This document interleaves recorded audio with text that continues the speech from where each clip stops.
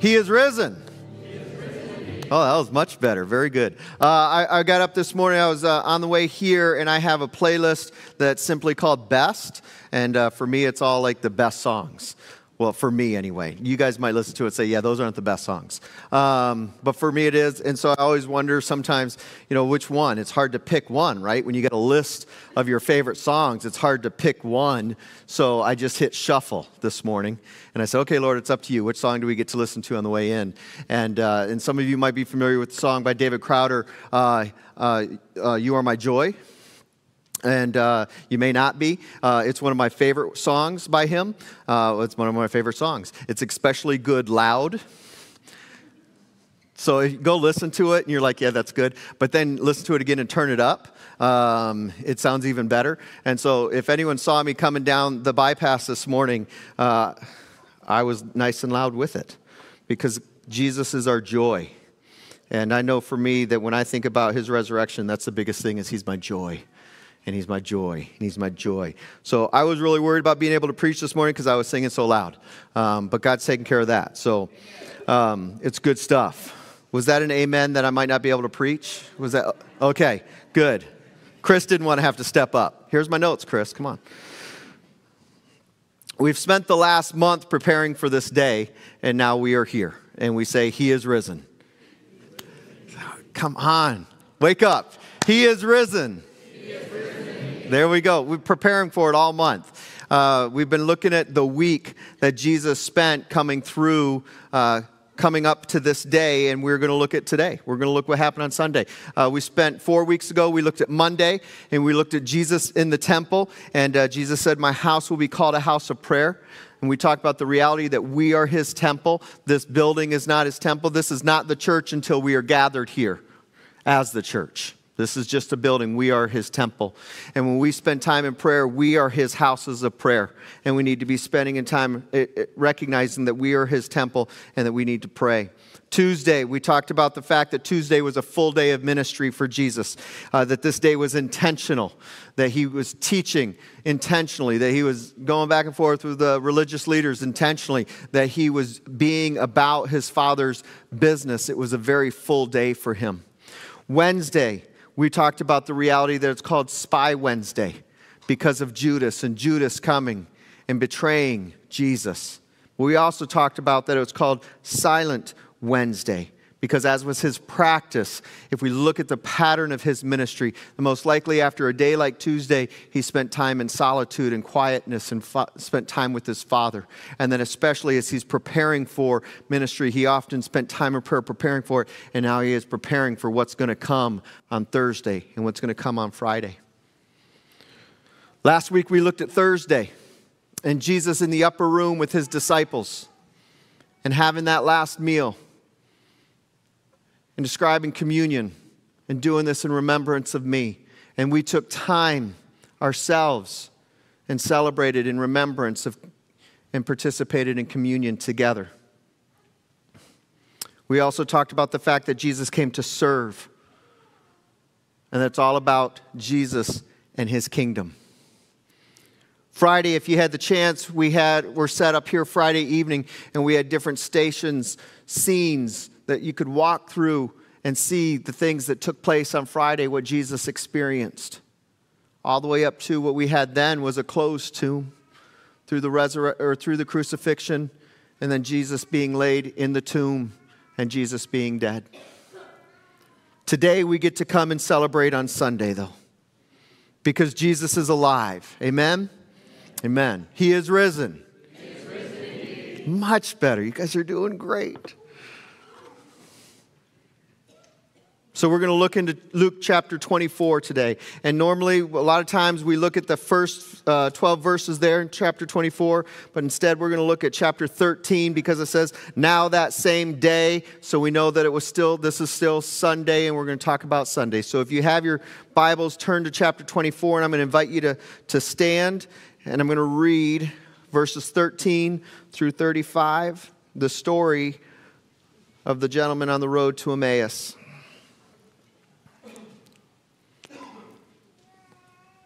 Now that same day, two of them were going to a village called Emmaus, about 7 miles from Jerusalem. They were talking with each other about everything that had happened. As they talked and discussed these things with each other, Jesus himself came up and walked along with them, but they were kept from recognizing him. He asked them, "What are you discussing together as you walk along?" They stood still, their faces downcast. One of them, named Cleopas, asked him, "Are you the only one visiting Jerusalem who does not know the things that have happened there in these days?" "What things?" he asked. "About Jesus of Nazareth," they replied. "He was a prophet, powerful in word and deed before God and all the people. The chief priests and our rulers handed him over to be sentenced to death, and they crucified him. But we had hoped that he was the one who was going to redeem Israel. And what is more, it is the third day since all this took place. In addition, some of our women amazed us. They went to the tomb early this morning, but didn't find his body. They came and told us that they had seen a vision of angels who said he was alive. Then some of our companions went to the tomb and found it just as the women had said, but they did not see Jesus." He said to them, "How foolish you are, and how slow to believe all that the prophets have spoken. Did not the Messiah have to suffer these things and then enter his glory?" And beginning with Moses and all the prophets, he explained to them what was said in all the scriptures concerning himself. As they approached the village to which they were going, Jesus continued on as if he were going farther. But they urged him strongly, "Stay with us, for it is nearly evening. The day is almost over." So he went in to stay with them. When he was at the table with them, he took bread, gave thanks, broke it, and began to give it to them. Then their eyes were opened, and they recognized him, and he disappeared from their sight. They asked each other, "Were not our hearts burning within us while he talked with us on the road and opened the scriptures to us?"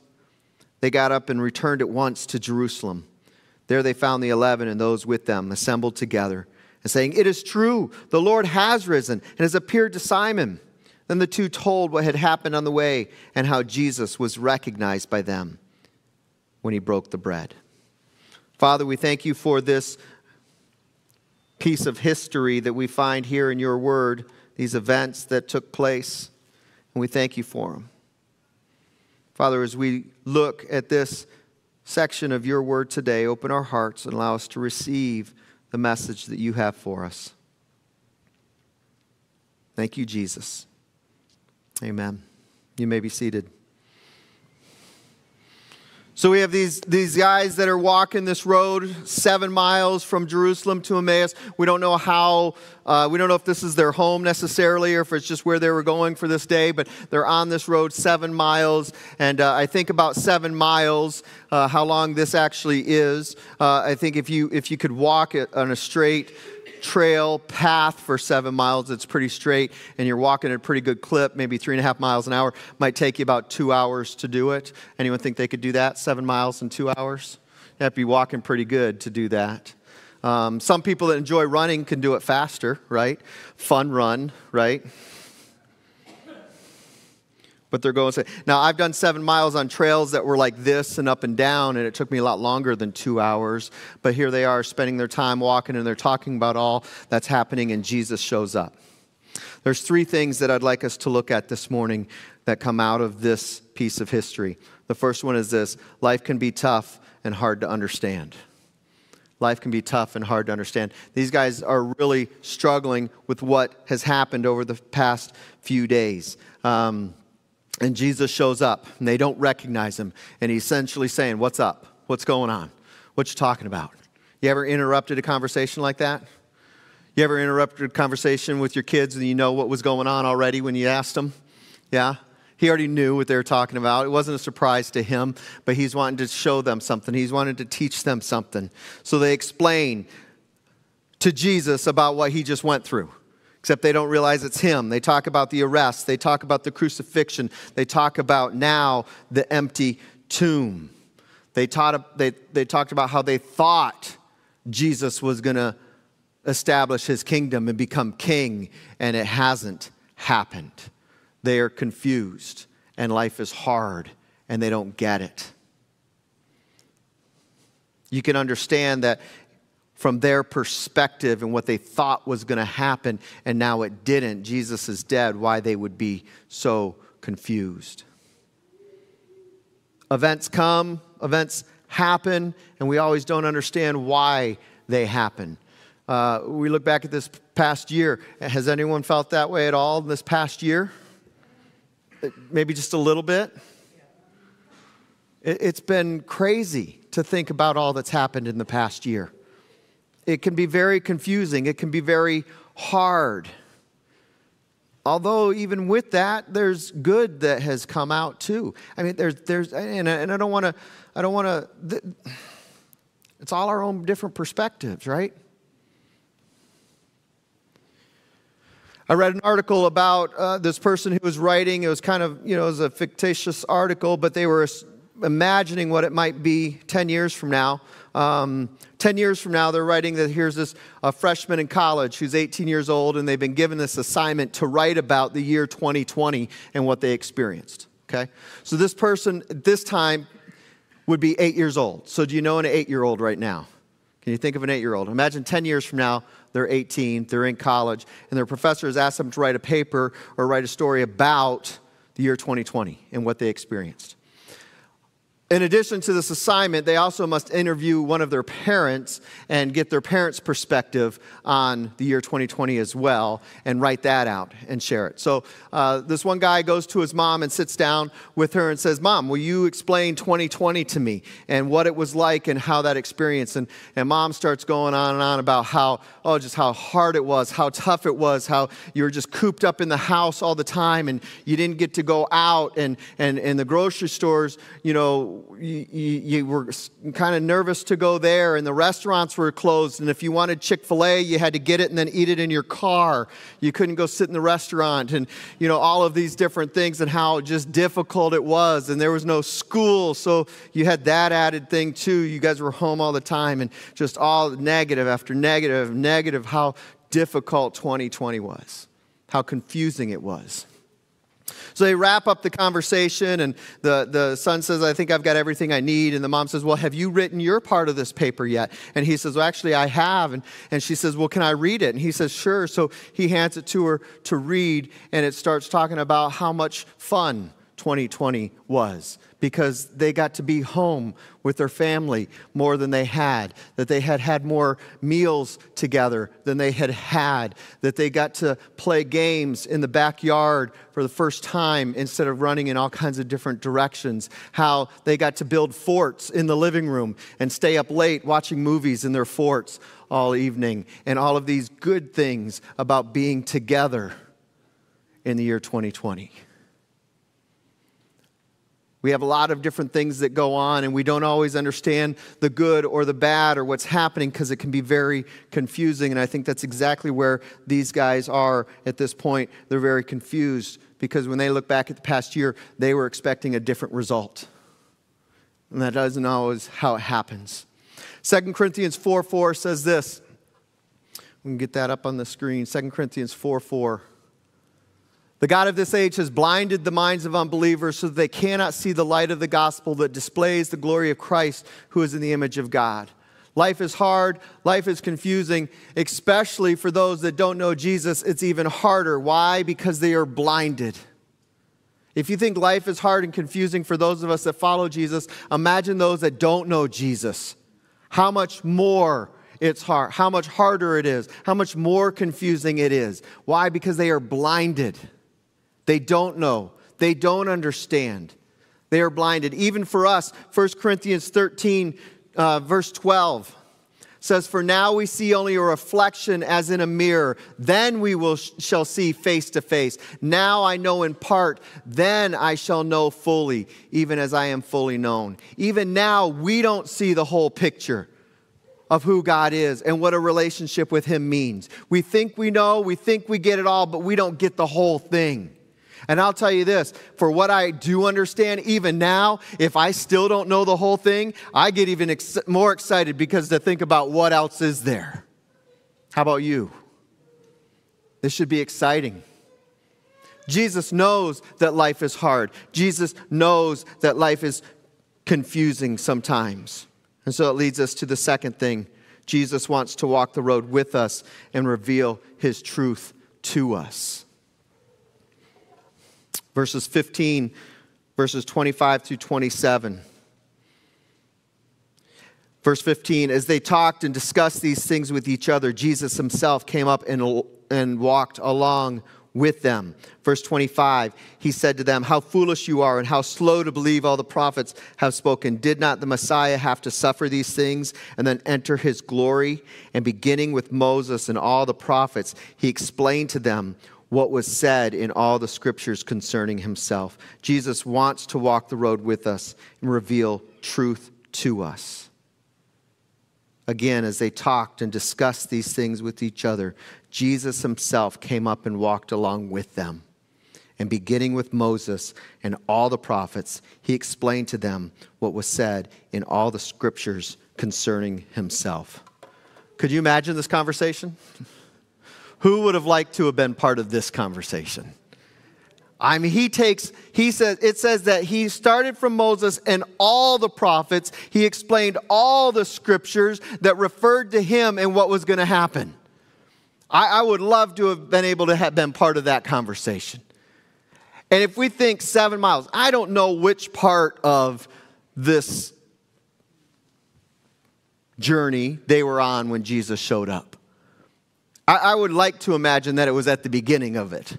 They had just started out, and he comes along and starts talking to them, and then spends the next, 2.5, 3 hours talking about this, explaining everything from Moses through the prophets about himself, except they don't realize it's about him.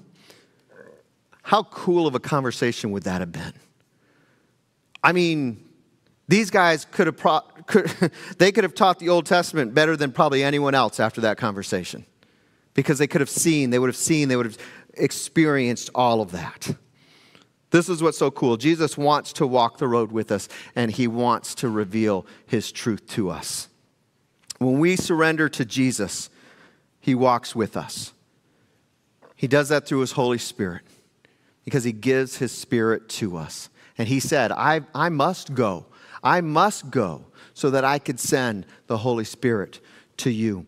John 14, 26 through 27 says, but the advocate, the Holy Spirit, whom the Father will send in my name, will teach you all things and will remind you of everything I have said to you. Peace I leave with you. My peace I give you. I do not give to you as the world gives. Do not let your hearts be troubled and do not be afraid. We don't have to be confused. We don't have to hold on to a hard life, because Jesus is walking with us and Jesus is revealing his truth as we walk with him. James later in chapter 1, verse 5 and 6 says, if any of you lacks wisdom, you should ask God, who gives generously to all without finding fault, and it will be given to you. When you ask, you must believe and not doubt, because the one who doubts is like the wave of the sea blown and tossed by the wind. God wants us to walk with him. God wants to reveal his truth to us. We have to be willing to take it and receive it and listen and believe it. God's truth. When has God revealed his truth to you? Can you think of a moment in your life where you said, right there, God revealed his truth to me right there? I was 8 years old, and I've shared this before, but I was 8 years old, and I went to my mom, and I said, Mom, the devil and Jesus are fighting over me. What 8-year-old says that? Unless God is revealing his truth to you. When I was 17, I came to a point where I realized that it wasn't just about Jesus being my Savior, but it was about Jesus being my Lord. That is not something that I came up with on my own. It was something that Jesus revealed to me because he reveals his truth. This day we have a lot of people, Easter Sunday, we have a lot of people that come to church that might be this might be it for them for most of the year. I would say this, that it's not just about knowing Jesus as your Savior. It's about knowing Jesus as your Lord and walking with him every single day. And that takes us to the third point. Jesus reveals himself when we invite him in. Verse 28 through 31. As they approached the village to which they were going, Jesus continued on as if he were going farther. If you look at the original language, it's actually saying he kind of pretended like he was going to keep going. But they urged him strongly, "Stay with us, for it is nearly evening. The day is almost over." So he went in to stay with them. When he was at the table with them, he took bread, gave thanks, broke it, and began to give it to them. Then their eyes were open and they recognized him, and they disappeared from their sight. Jesus revealed himself when they invited him in. When we invite Jesus in, Jesus reveals himself. When we ask him to come, he shows himself to us. Revelation chapter 3, verse 20. Writing to the church in Laodicea, he says, "Here I am, I stand at the door and knock. If anyone hears my voice and opens the door, I will come in and eat with that person and they with me." This is written to the church. This is written to people that already believe in Jesus and have already been called sons and daughters and are considered the church. And they're saying, "The church, I stand at the door and knock."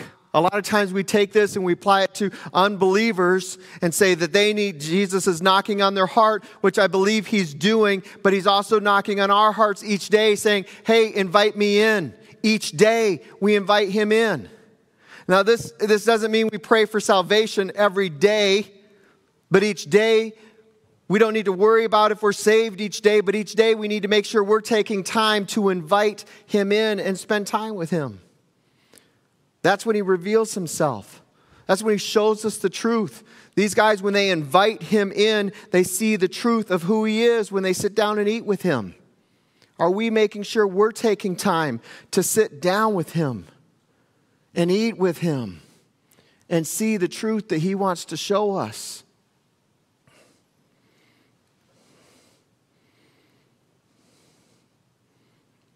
Here's the reality. God is real. God is real, and God is love, and God is holy, and God created us to be with him. But our sins separate us from God. Because he is holy, our sins, which all of us have, separate us from him. These sins cannot be removed by good deeds. There's nothing that we can do to take away these sins. Paying the price for our sins, Jesus humbled himself. He came as a humble servant. He lived, and he died, and he rose again. Amen? And that's what we're celebrating this morning. That the tomb is empty, he rose again. Everyone who trusts in him has eternal life. Everyone who trusts in him alone has eternal life. Have we done that? Have we asked Jesus to walk with us? Have we opened our heart to his truth? Do we invite him in? And this is the coolest part, is that life with Jesus starts now and lasts forever. Invite him in. Invite him in. Every day we take time to invite him in. I am so thankful that God has given us the opportunity to know him. I am so thankful that I had someone that shared with me who Jesus is so that I can have a life in him. Because when I stop and think about what my life would be like without Jesus, I don't even want to know, because my brain can imagine where it would be.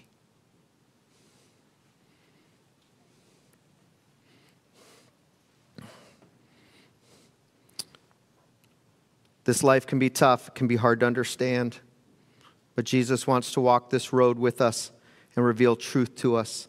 And Jesus wants to reveal himself as we invite him in. He doesn't force himself on us.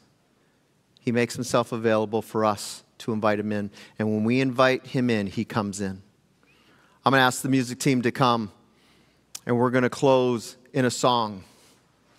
But as they're coming, I want you to stop and think about where you're at. Maybe you've never invited Jesus in.